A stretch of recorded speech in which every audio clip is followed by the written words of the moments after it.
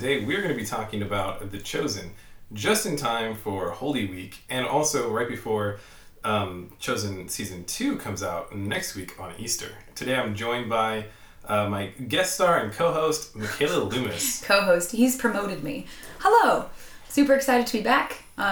Glad to be talking about nonfiction this time. Yes.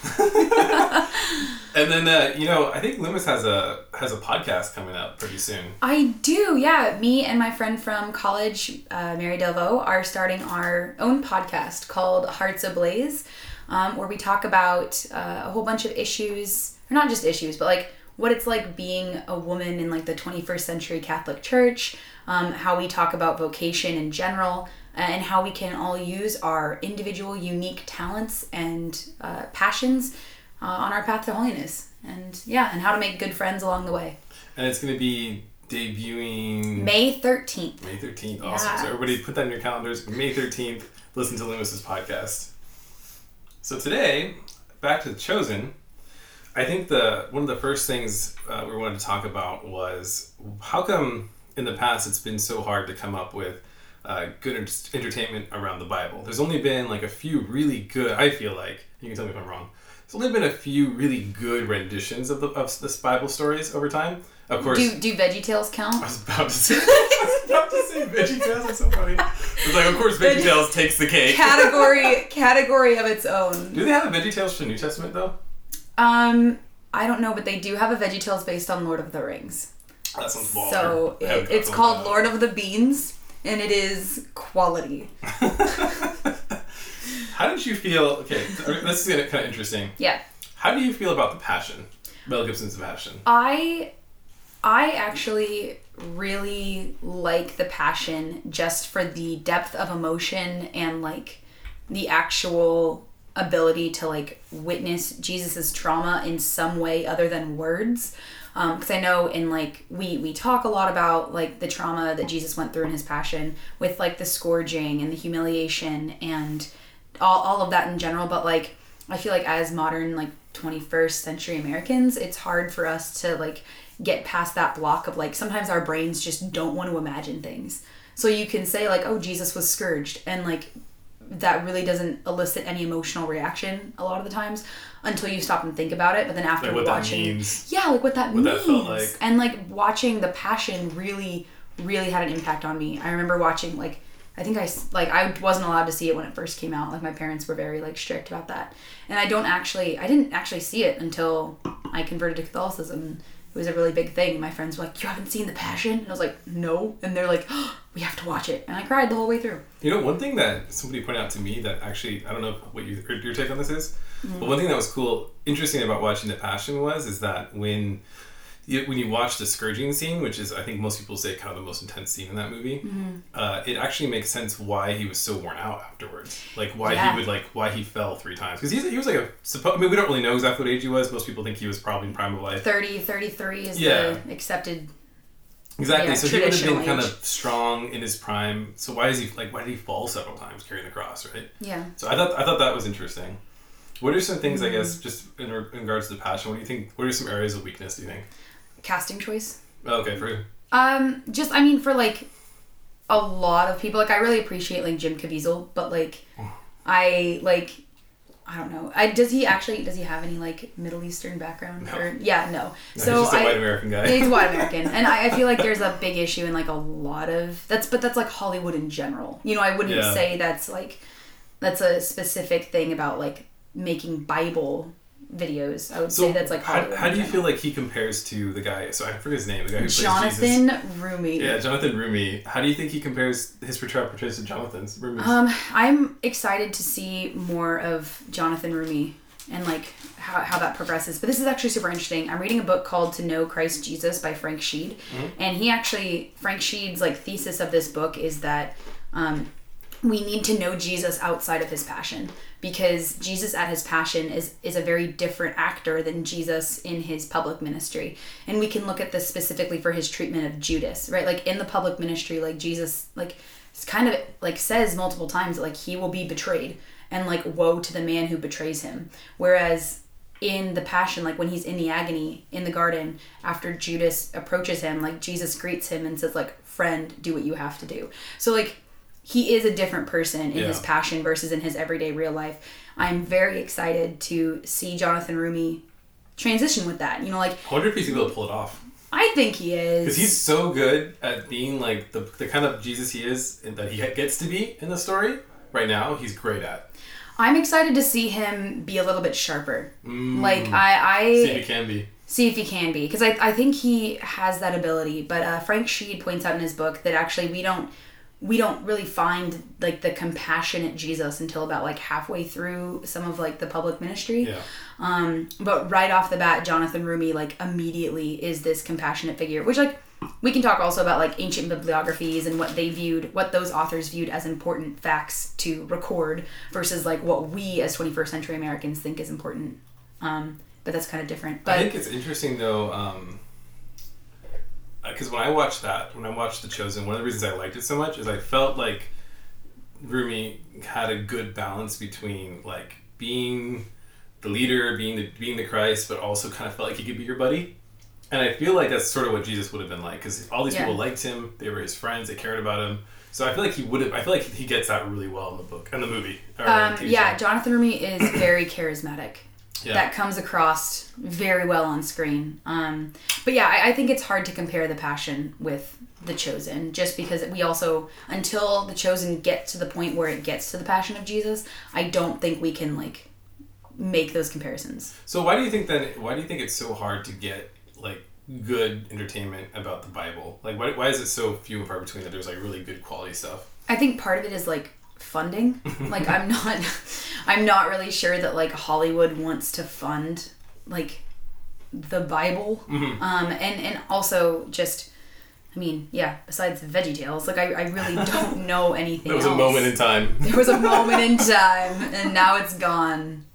But it's fine. I'm not bitter. But yeah, I think it really is funding. I think that's the big like key thing. Which is funny because The Chosen then was funded by fans basically. I love it. Yeah. So it's super it's cool. funny you say funding because they had to go outside of traditional funding sources to get that funding. Yep.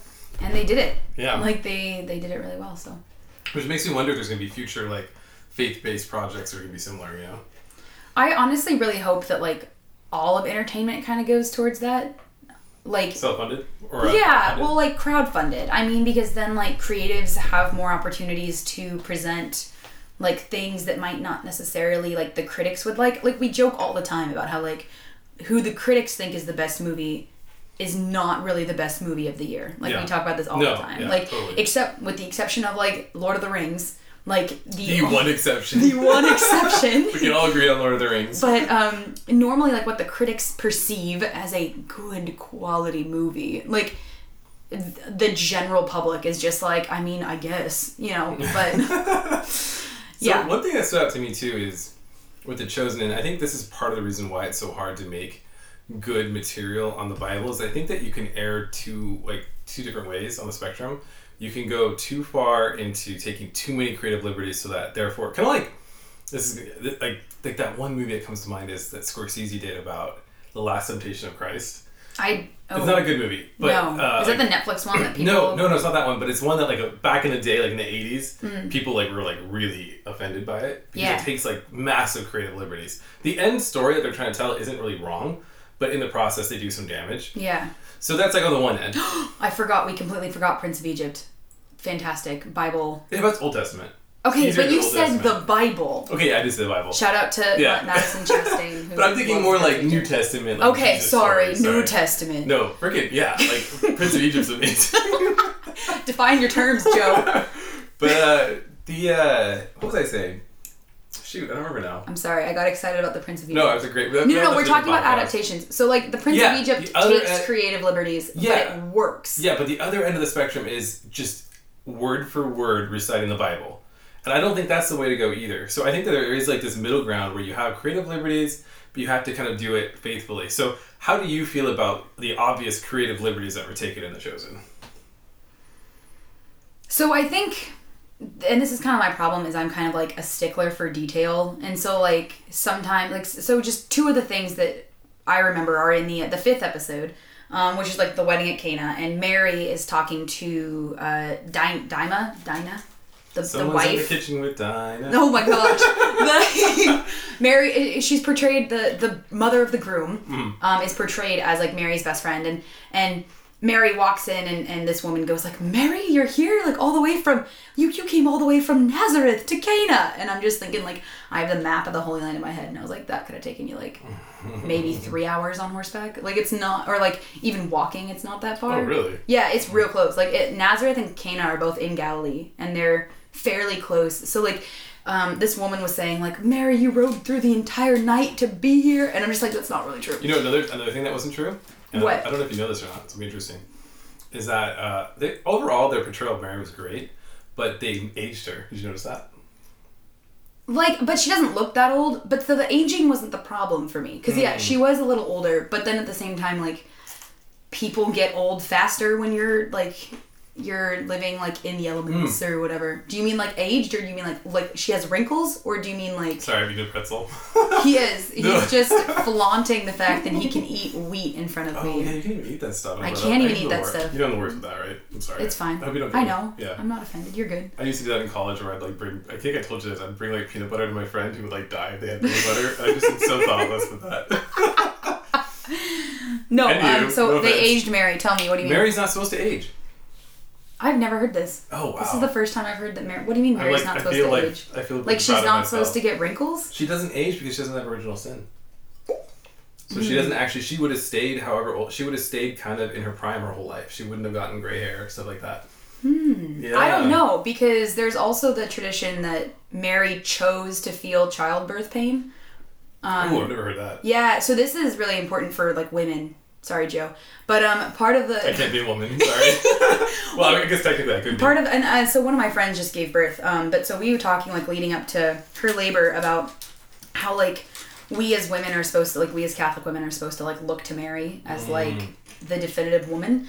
And it's kind of hard to look at a woman and being like, yeah, but when you gave birth, you didn't go through that insane amount of pain. There's actually church fathers tradition. I was going to say Jerome, but, like, I don't want him to, like, be mad at me, so I'm not going to name drop anybody. But, the tradition that Mary chose to feel pain in childbirth because she wanted to have that solidarity with women.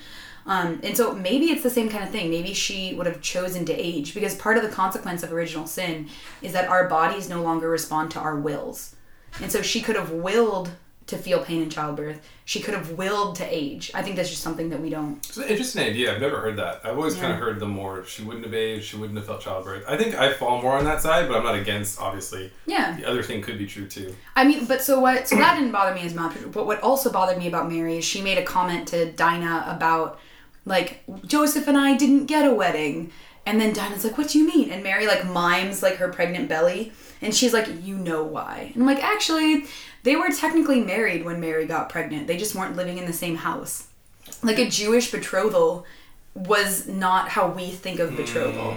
So it was, they were married. They were husband and wife. They could have consummated their marriage. Just Really? They weren't living in the same house. Yeah. Oh, interesting. I didn't know that. Notation, Frank Sheed to know Christ Jesus. I didn't know that one. See, I'd always Yeah. heard the other one, which is they're betrothed, but they still weren't supposed to be doing that kind of stuff.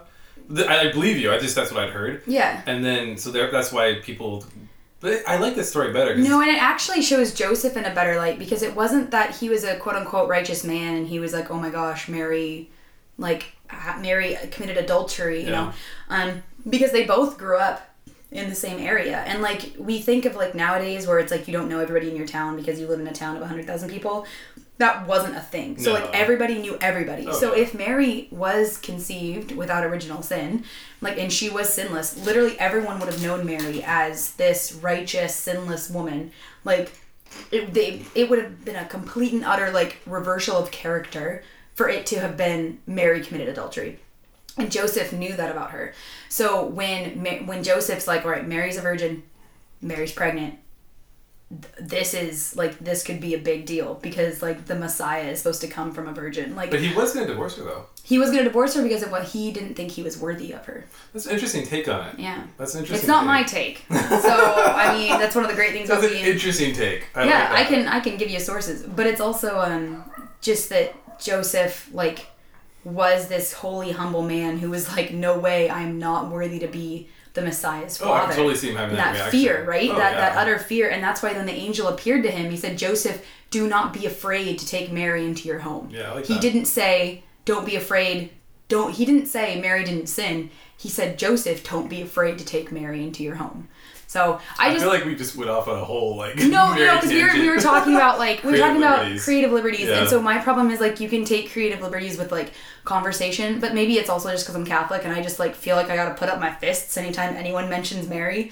But like, yeah, so just those two things were a little off, and I'm kind of worried just to see like what else, because there are some significant like doctrinal difficulties. And so that's more what I'm worried about. Well, they skirt around it the way they did in the first season. It should be okay. Yeah, and Jonathan Rumy's Catholic, so I trust him. Yeah, so. and they have like priests and like rabbis and stuff. Yeah, help you with the show. No, but literally besides like those two things, and the fact that I don't agree with their portrayal of Mary Magdalene, but that's just because I have a.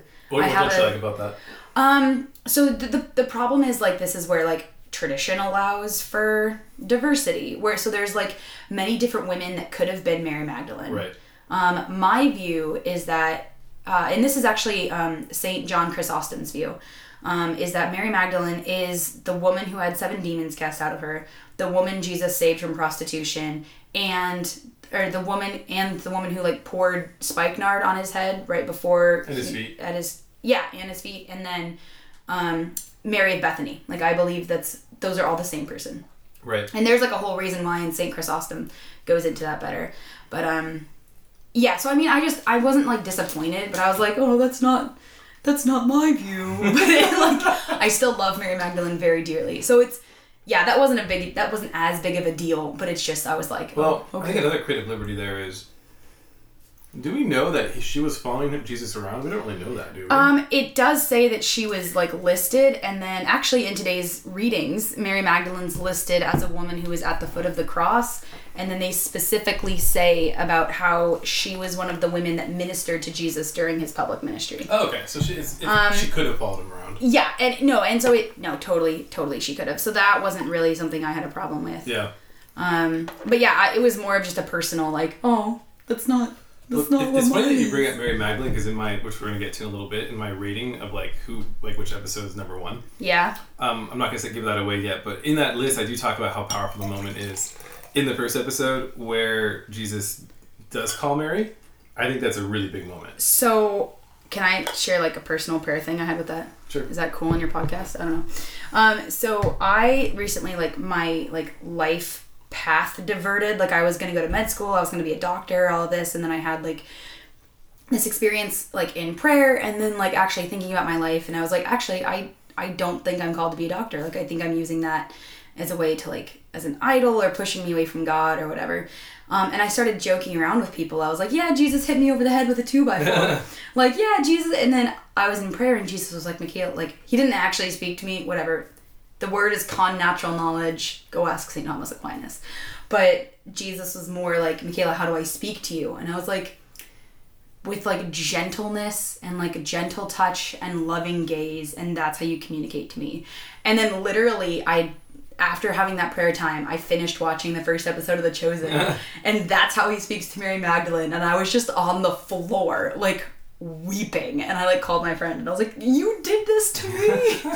But yeah, so it's just so cool that episode, how everybody's kind of going about their business, and like a lot of the apostles they seem a little shady. Like Peter seems. Oh, I love it. I love how shady Peter is. Yeah, but like then Matthew's kind of weird, and it's just like the world. I'm also like, in love with Andrew, so you just write that down. But this feels like the last episode of the James Potter thing. Listen, every episode's gonna be different. Who is Michaela in love with this time? But it's Andrew. It's kind of like, it's almost like where are they? Where is Matthew? They're in Capernaum. It's in Galilee. Almost like Capernaum's like this microcosm of like the world. Yeah. And like it's just not a very happy place, and then all of a sudden like Jesus is there, and all of a sudden it's like a happier place. Things get better, yeah. Yeah, it's a really great contrast that they do. I really love that. Yeah. So, but yeah, I think overall, I think that the creative liberties they take with a lot of the story, like with the Peter, a lot of those things, I feel like it actually helps build up the story. I don't think it detracts from the story. Yeah, there's a Catholic tradition called Lectio Divina, and that's like putting yourself into a Bible story and like making it real. You know, like so imagining the conversation between the characters, like like being like, okay, who am I in this story? Like, how do you want to talk to me? When I was watching The Chosen, it literally felt like an in-depth Lectio Divina. Yeah.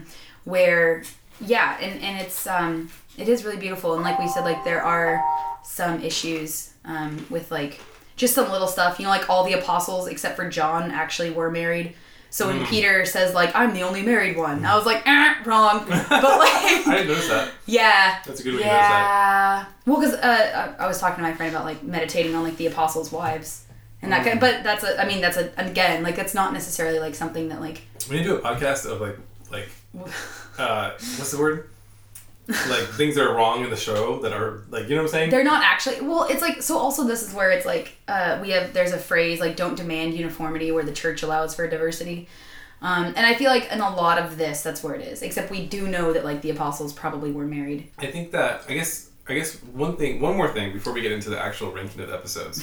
Which will be interesting to see what how it differs. Oh, actually, one more irregularity was one thing that my brother brought up. But do you remember? Is his brother John Peter? Yeah, he brought up like at the wedding at Cana. We stand brother John Peter. I want to go. I keep trying to get him on the show, and he won't do it. Well, your sister and I are going to a Dominican event, so I'm just gonna call him out. Just tell him like, dude, be on the episode. Brother John Peter. Joe. Yeah, but like something about the wedding at Cana, my brother said it was like something to do with the servants. Like the servants were supposed to take a part in, like I don't remember what happens, but somehow like the servants were supposed to be involved more than they were. They filled the things. Yeah. Like that was a thing. Oh. I love how Thomas the apostle was one of the banquet people. Was that what Brother John Peter? So great. He had an issue with that? No, it was something to do with the servants. Like the servants, like how Jesus sends the servants out of the room. Oh, no. Okay, maybe. Yeah. Because they're supposed to be there because like the servants are the an active part of the story. So it wasn't that big of a deal. Okay, but that's like Thomistic level. Yeah, I know. Don't like it's beyond the scope of this show. It's beyond the scope. He's like I'm almost a real Dominican, but he's like I'm like intermediate. No, he's technically a real Dominican. He has OP in his name now. Oh yeah. No, but he's like the level of, I'm like intermediate Dominican. Oh, okay. I'm baby Dominican. He's like active. Okay. Adult Dominican.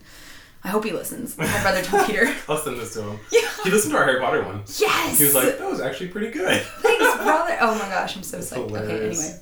Okay, anyway, so moving on to, how do you feel about, I know like, I actually did a little bit of research, and I think that I read that the accents that like Rumi uses, because I guess Rumi's really into accents and stuff, and I guess that's a somewhat accurate depiction of what the accent would have been at that time. Yeah. So I think that's cool. How do you feel about the fact that they sort of modernized the language?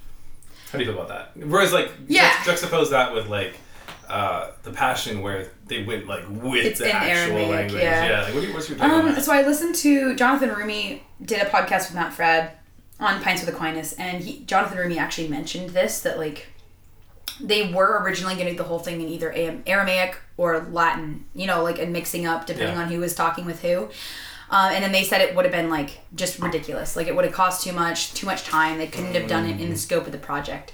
I actually appreciate the more modern language, because I believe that like Jesus speaks to us like with the language that we have.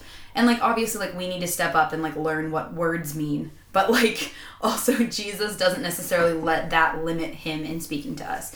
So I appreciate the accents, because I think that really does put us in a place, you know, like whatever. And I appreciate, so it's like Shahar Isaac is actually from Israel. And so like his accent is legit. And then Jonathan Rumi said that he took his accent from his dad, who is Egyptian, I believe, and then his aunt is actually Palestinian. So he like mixed things together, and he said it actually sounds fairly legit. And so I appreciate that. I thought it was funny how a lot of the Romans bounced from like American accents to British. Yeah. And I was like, just pick one. Like either put them all in American or like put them all in British, you know, or try and find out what a Roman accent would have sounded like. I'm glad you brought that up, because it was funny to me. I also had an issue because some of the actors are wearing chacos in the scenes. Chacos are like the modern sandals. Oh, I like noticed. you can see they're like the sandal straps. That's like anyway. But one thing that was funny to me is that Romans would have been a very like multicultural people. especially in that area. Oh, so they would have had, so because Gaius is German, so he should have. But this is the thing to me, is that they make a point of pointing out how Gaius is German. Yeah. And that he would have somewhat stood out in Rome by being German. Yeah. But they just de facto made all of the Romans look like northern Europeans. Yeah, you're right. It's like, why? Like, Romans would have been all kinds of people. Actually, in like a lot of stuff that we see, Romans are always white northern Europeans. But that's not really accurate what they would have looked like. So no. I guess it's just we have this idea of like England ruled the world for a while, and now we rule the world, so obviously... So it's the white British Americans are ruling the world. But that's not what it would have looked like. Because I wonder, they would have looked more Italian, right? Maybe. They would have looked like all kinds of people. But everybody. But I mean, I wonder like the Romans. No, it would have looked like everybody. Still mixed, The thing is, there's one really interesting thing why we don't know why Augustine is black or white. Oh. Is because the Romans didn't think that way. You were either Roman or you weren't. Right. They didn't care what your skin color was. There would have been probably some Italian-looking Romans, but then they were so broad at that point, it would have looked like all kinds of people. So, I don't know. This is super interesting. Making them look like Northern European when actually the Northern European looking ones would have been like the oddity, that to me is a little funny. Yeah. But, whatever. No, I can see that. Yeah, that's a really good point. Yeah. And so, anyway, let's get to this. I think this will be interesting because I feel like you're probably going to disagree with me with how I rank these episodes. And I may even disagree now it's been some time since I wrote this. I'm going to disagree with myself. That's okay, Joe. Let's go through this. We're allowed to change our minds. So number 1, actually I'm going to start from start with number 10? We'll start with the last one, number 8. Number 8. What I think is last on the list. Okay. So I put as the least, as like the worst episode, not because it's the worst, but just in the series, is number 2, Shabbat. I just feel like it was an episode where it was critical to setting up things later, but it just didn't have any really big, exciting moment in it. Would you agree or disagree? Yeah. So... This is actually interesting. I've become more of an internal processor as time goes on. And I'm like, now I'm a podcaster. I'm literally supposed to externally process. So I appreciated the second episode just because I thought the first episode had such a good build-up, and then the ending was so emotional that, like, I needed the second episode to, like... to connect dots, to calm down. I wasn't expecting to like Nicodemus as much as I do.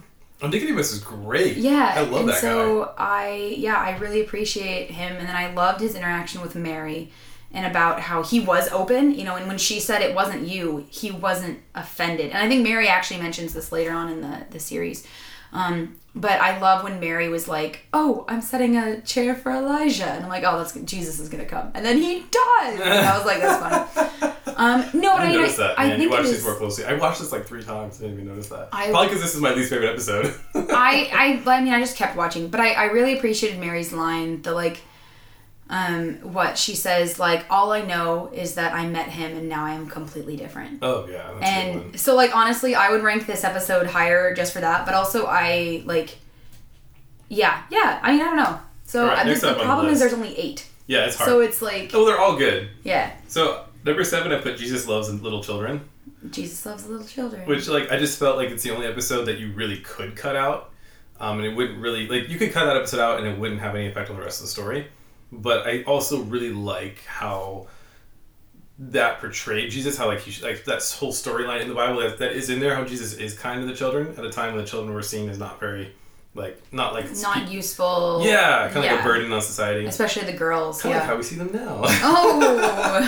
But like I put it higher than number 2 just because it. As a standalone, it did work really well, but it also didn't impact the plot. Yeah, so. I think this is probably the only one we're going to disagree with. I think I just would have switched those. Okay. Like, I would have just... I think that's fair. Yeah. I think that's a fair I mean, I did really, like, connect with Abigail because, like, she kept raising her hand and, like, saying all the things. And Jesus is like, let's give the kids who actually go to Torah class. And I was like, Abigail, babe, I am the same way, my girl. That's interesting. So, well, actually, I scrolled up. I was like, maybe that should have been last. So those are pretty...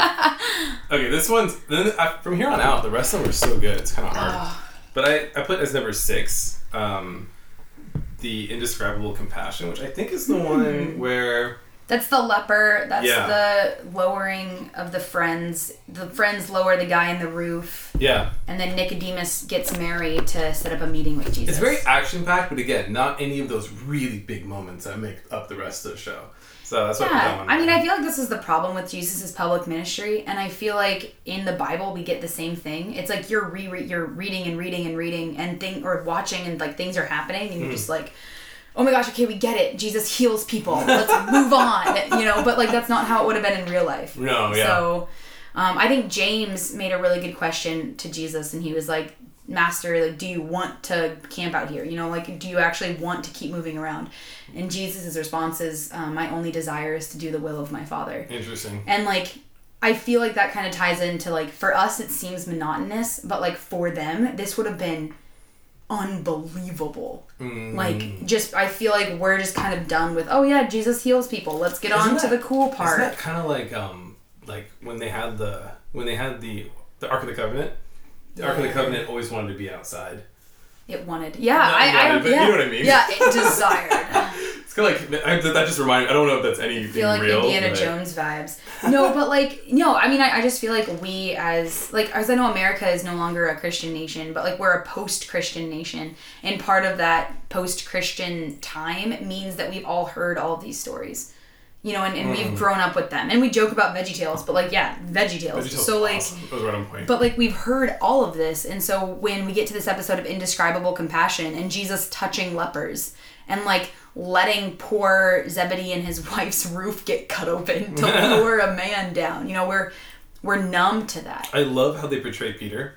How he's kind of like the PR guy. He's like, oh, you got a good look? You got a good look at my boy? Yeah, how do you like? You see him? Yeah, like, we're doing good. He has like no idea what's gonna happen. I'm obsessed. I love Peter so much.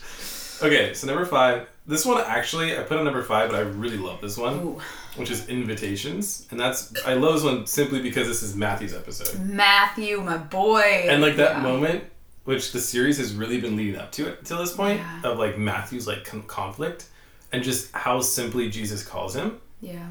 I feel. Like that was amazing. I don't know. Yeah. What was your take on that? I liked how in this series we see that Jesus is friends with these people, or like that these people know of Jesus before he just shows up and says, "Hey, you, get out of your box." Whereas when we read the Gospels individually, like some of the Gospel writers don't write things that the other Gospel writers write. So a lot of the time, if you're just sitting down to read Mark's Gospel and it says like, Mark's Gospel and it says like, Andrew, Simon, follow me. They get up and they leave. You know, that's very weird to us. But the show does a really good job of being like, no, they knew of Jesus. So like with Peter and Andrew, or Simon and Andrew and James and John and Zebedee and all the fish, and having Matthew be there and see that, and then Jesus being able to say, hey, Matthew, follow me. It's not as big of a moment as Mary Magdalene's calling, but all Matthew really needs is that simple, like, what does he say? Like, what does he say? Follow me? That's it? Yeah, I think that's what it is. I thought that was really cool. And really intuitive, too. Mm-hmm. Number 4, I Am He. This is the final episode. Good. Yeah, I don't know. I would have ranked this higher just because, like, the scene with Nicodemus at the well and Jesus being like, my friend, you came so close, like, breaks my heart because, like, we know that the next time we see Nicodemus is when he is at Jesus's trial, like, standing up for Jesus in a way. You know, like, that's the next time we see Nicodemus. And so it's just knowing, like, yeah. I don't know. I have a lot of feelings. It's a good episode, but it's just not cool. I don't know, but the ending song I've been playing on repeat. Oh yeah, past, like, I love that scene. Like when Jesus is walking down with like some straw in his mouth. Like a boy band. And it's true though, because Jesus does upset our lives, and bringing trouble is kind of his MO. Number 3, I put The Wedding Gift. Yeah, I would put this one higher. Really? Okay, why? So The Wedding at Cana is like really, I don't know, it's just one of, it's like, it's big. Like we could just like say that it's like, I mean, it's Jesus' first miracle, all of that, but like I actually got to travel to the Holy Land in 2017, and we got to see the church that was built on top of the house that this miracle took place in. And so like it's one of those like things that, I've been there, and like I can like feel that same feeling. But besides the things we talk about Mary and like some of those issues, literally the whole episode, just seeing Jesus and Mary like seeing each other, and then like Mary running and like Jesus just like picking her up and being like, oh, Ema, and I'm just like weeping. But like seeing them interact, and then just yeah, I mean, there's some things I disagree with it. Like, I don't think Mary would have been as, like, frantic when she comes up and asks Jesus to fix it. I, like, in my mind, you know, she trusts her son completely. And so, like, she wouldn't have been frantic. You know, she would have been like, Jesus, like, they have no wine. You know, like, expecting him to fully do what she asks because she's his mother. So...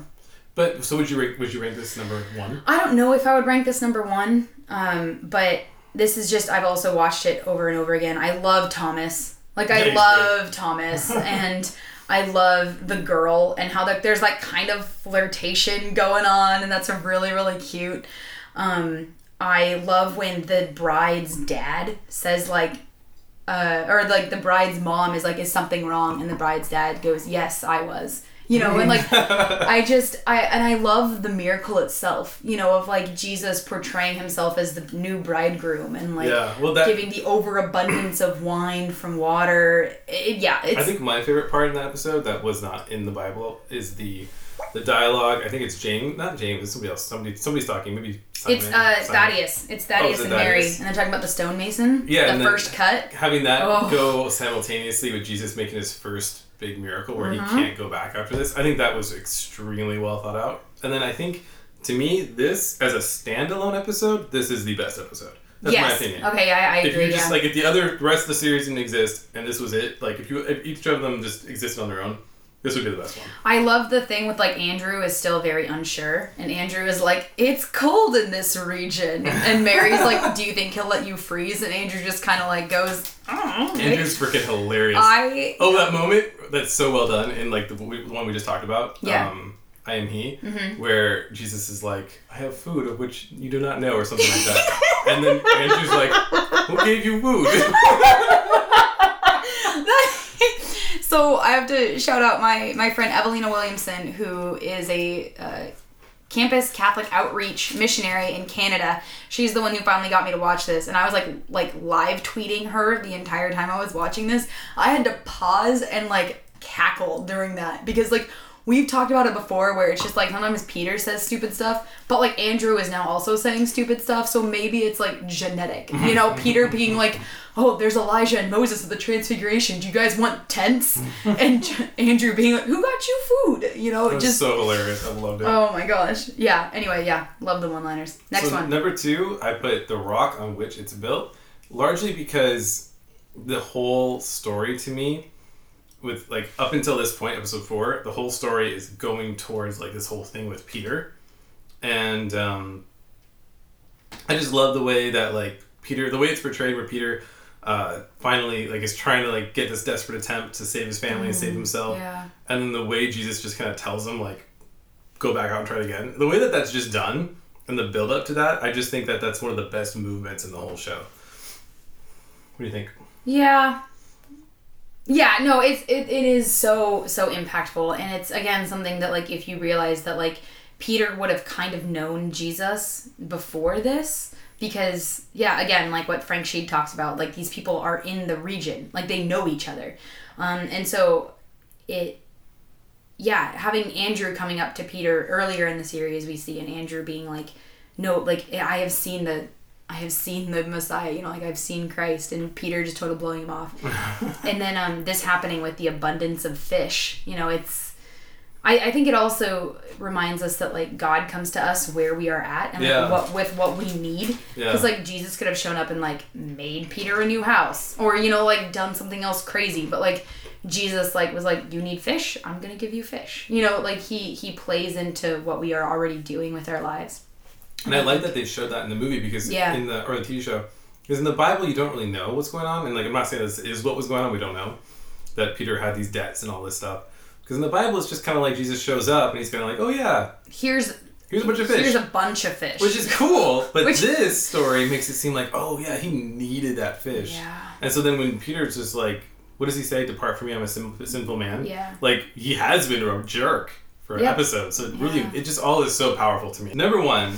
The first episode, I've called you by name. Again, we kind of talked about this already. I put this as number 1 just because I think that, obviously Loomis doesn't agree. No, I have a lot of feelings. I just think that final scene, first of all, the whole first episode sets up the world so beautifully, so well. Mm-hmm. And then the final scene where Jesus calls Mary, I think is probably the most. I guess I really rank these not based on the episodes, but based on the biggest moments. Yeah. And that to me, that is the biggest moment in the series so far. Yeah. No, it's a lot. So I'm just sitting here like looking at this carton of orange juice because it is so powerful. I mean, like, again, like personally, I said it was really powerful for me, right? Because Jesus had like reminded me in prayer right before I watched this that this is how Jesus talks to people. Like, I feel like in 21st century America, we really expect God to like come and like yell, or like we expect him to be loud, or we expect like that kind of thing. But like a lot of the times that's not how Jesus acts. Like, he looks, and like it's the gentleness and it's the piercing gaze that you can't look away from. And this episode played it out so well. And what a great way to introduce Jesus. Like, yeah. Chills, literal chills. So, yeah. Awesome. Well, thanks so much, Loomis, for joining me for Keeping Up with Joe. Yeah, thanks for having me back. Yeah, no, hopefully we'll do another one soon. So if you guys want to read the article that that this podcast accompanies, you can look it up on josephryderanderson.com. Also, don't forget to subscribe to my newsletter to have unique content mailed to you every month. Again, this has been Keeping Up with Joe. We look forward to seeing you next time.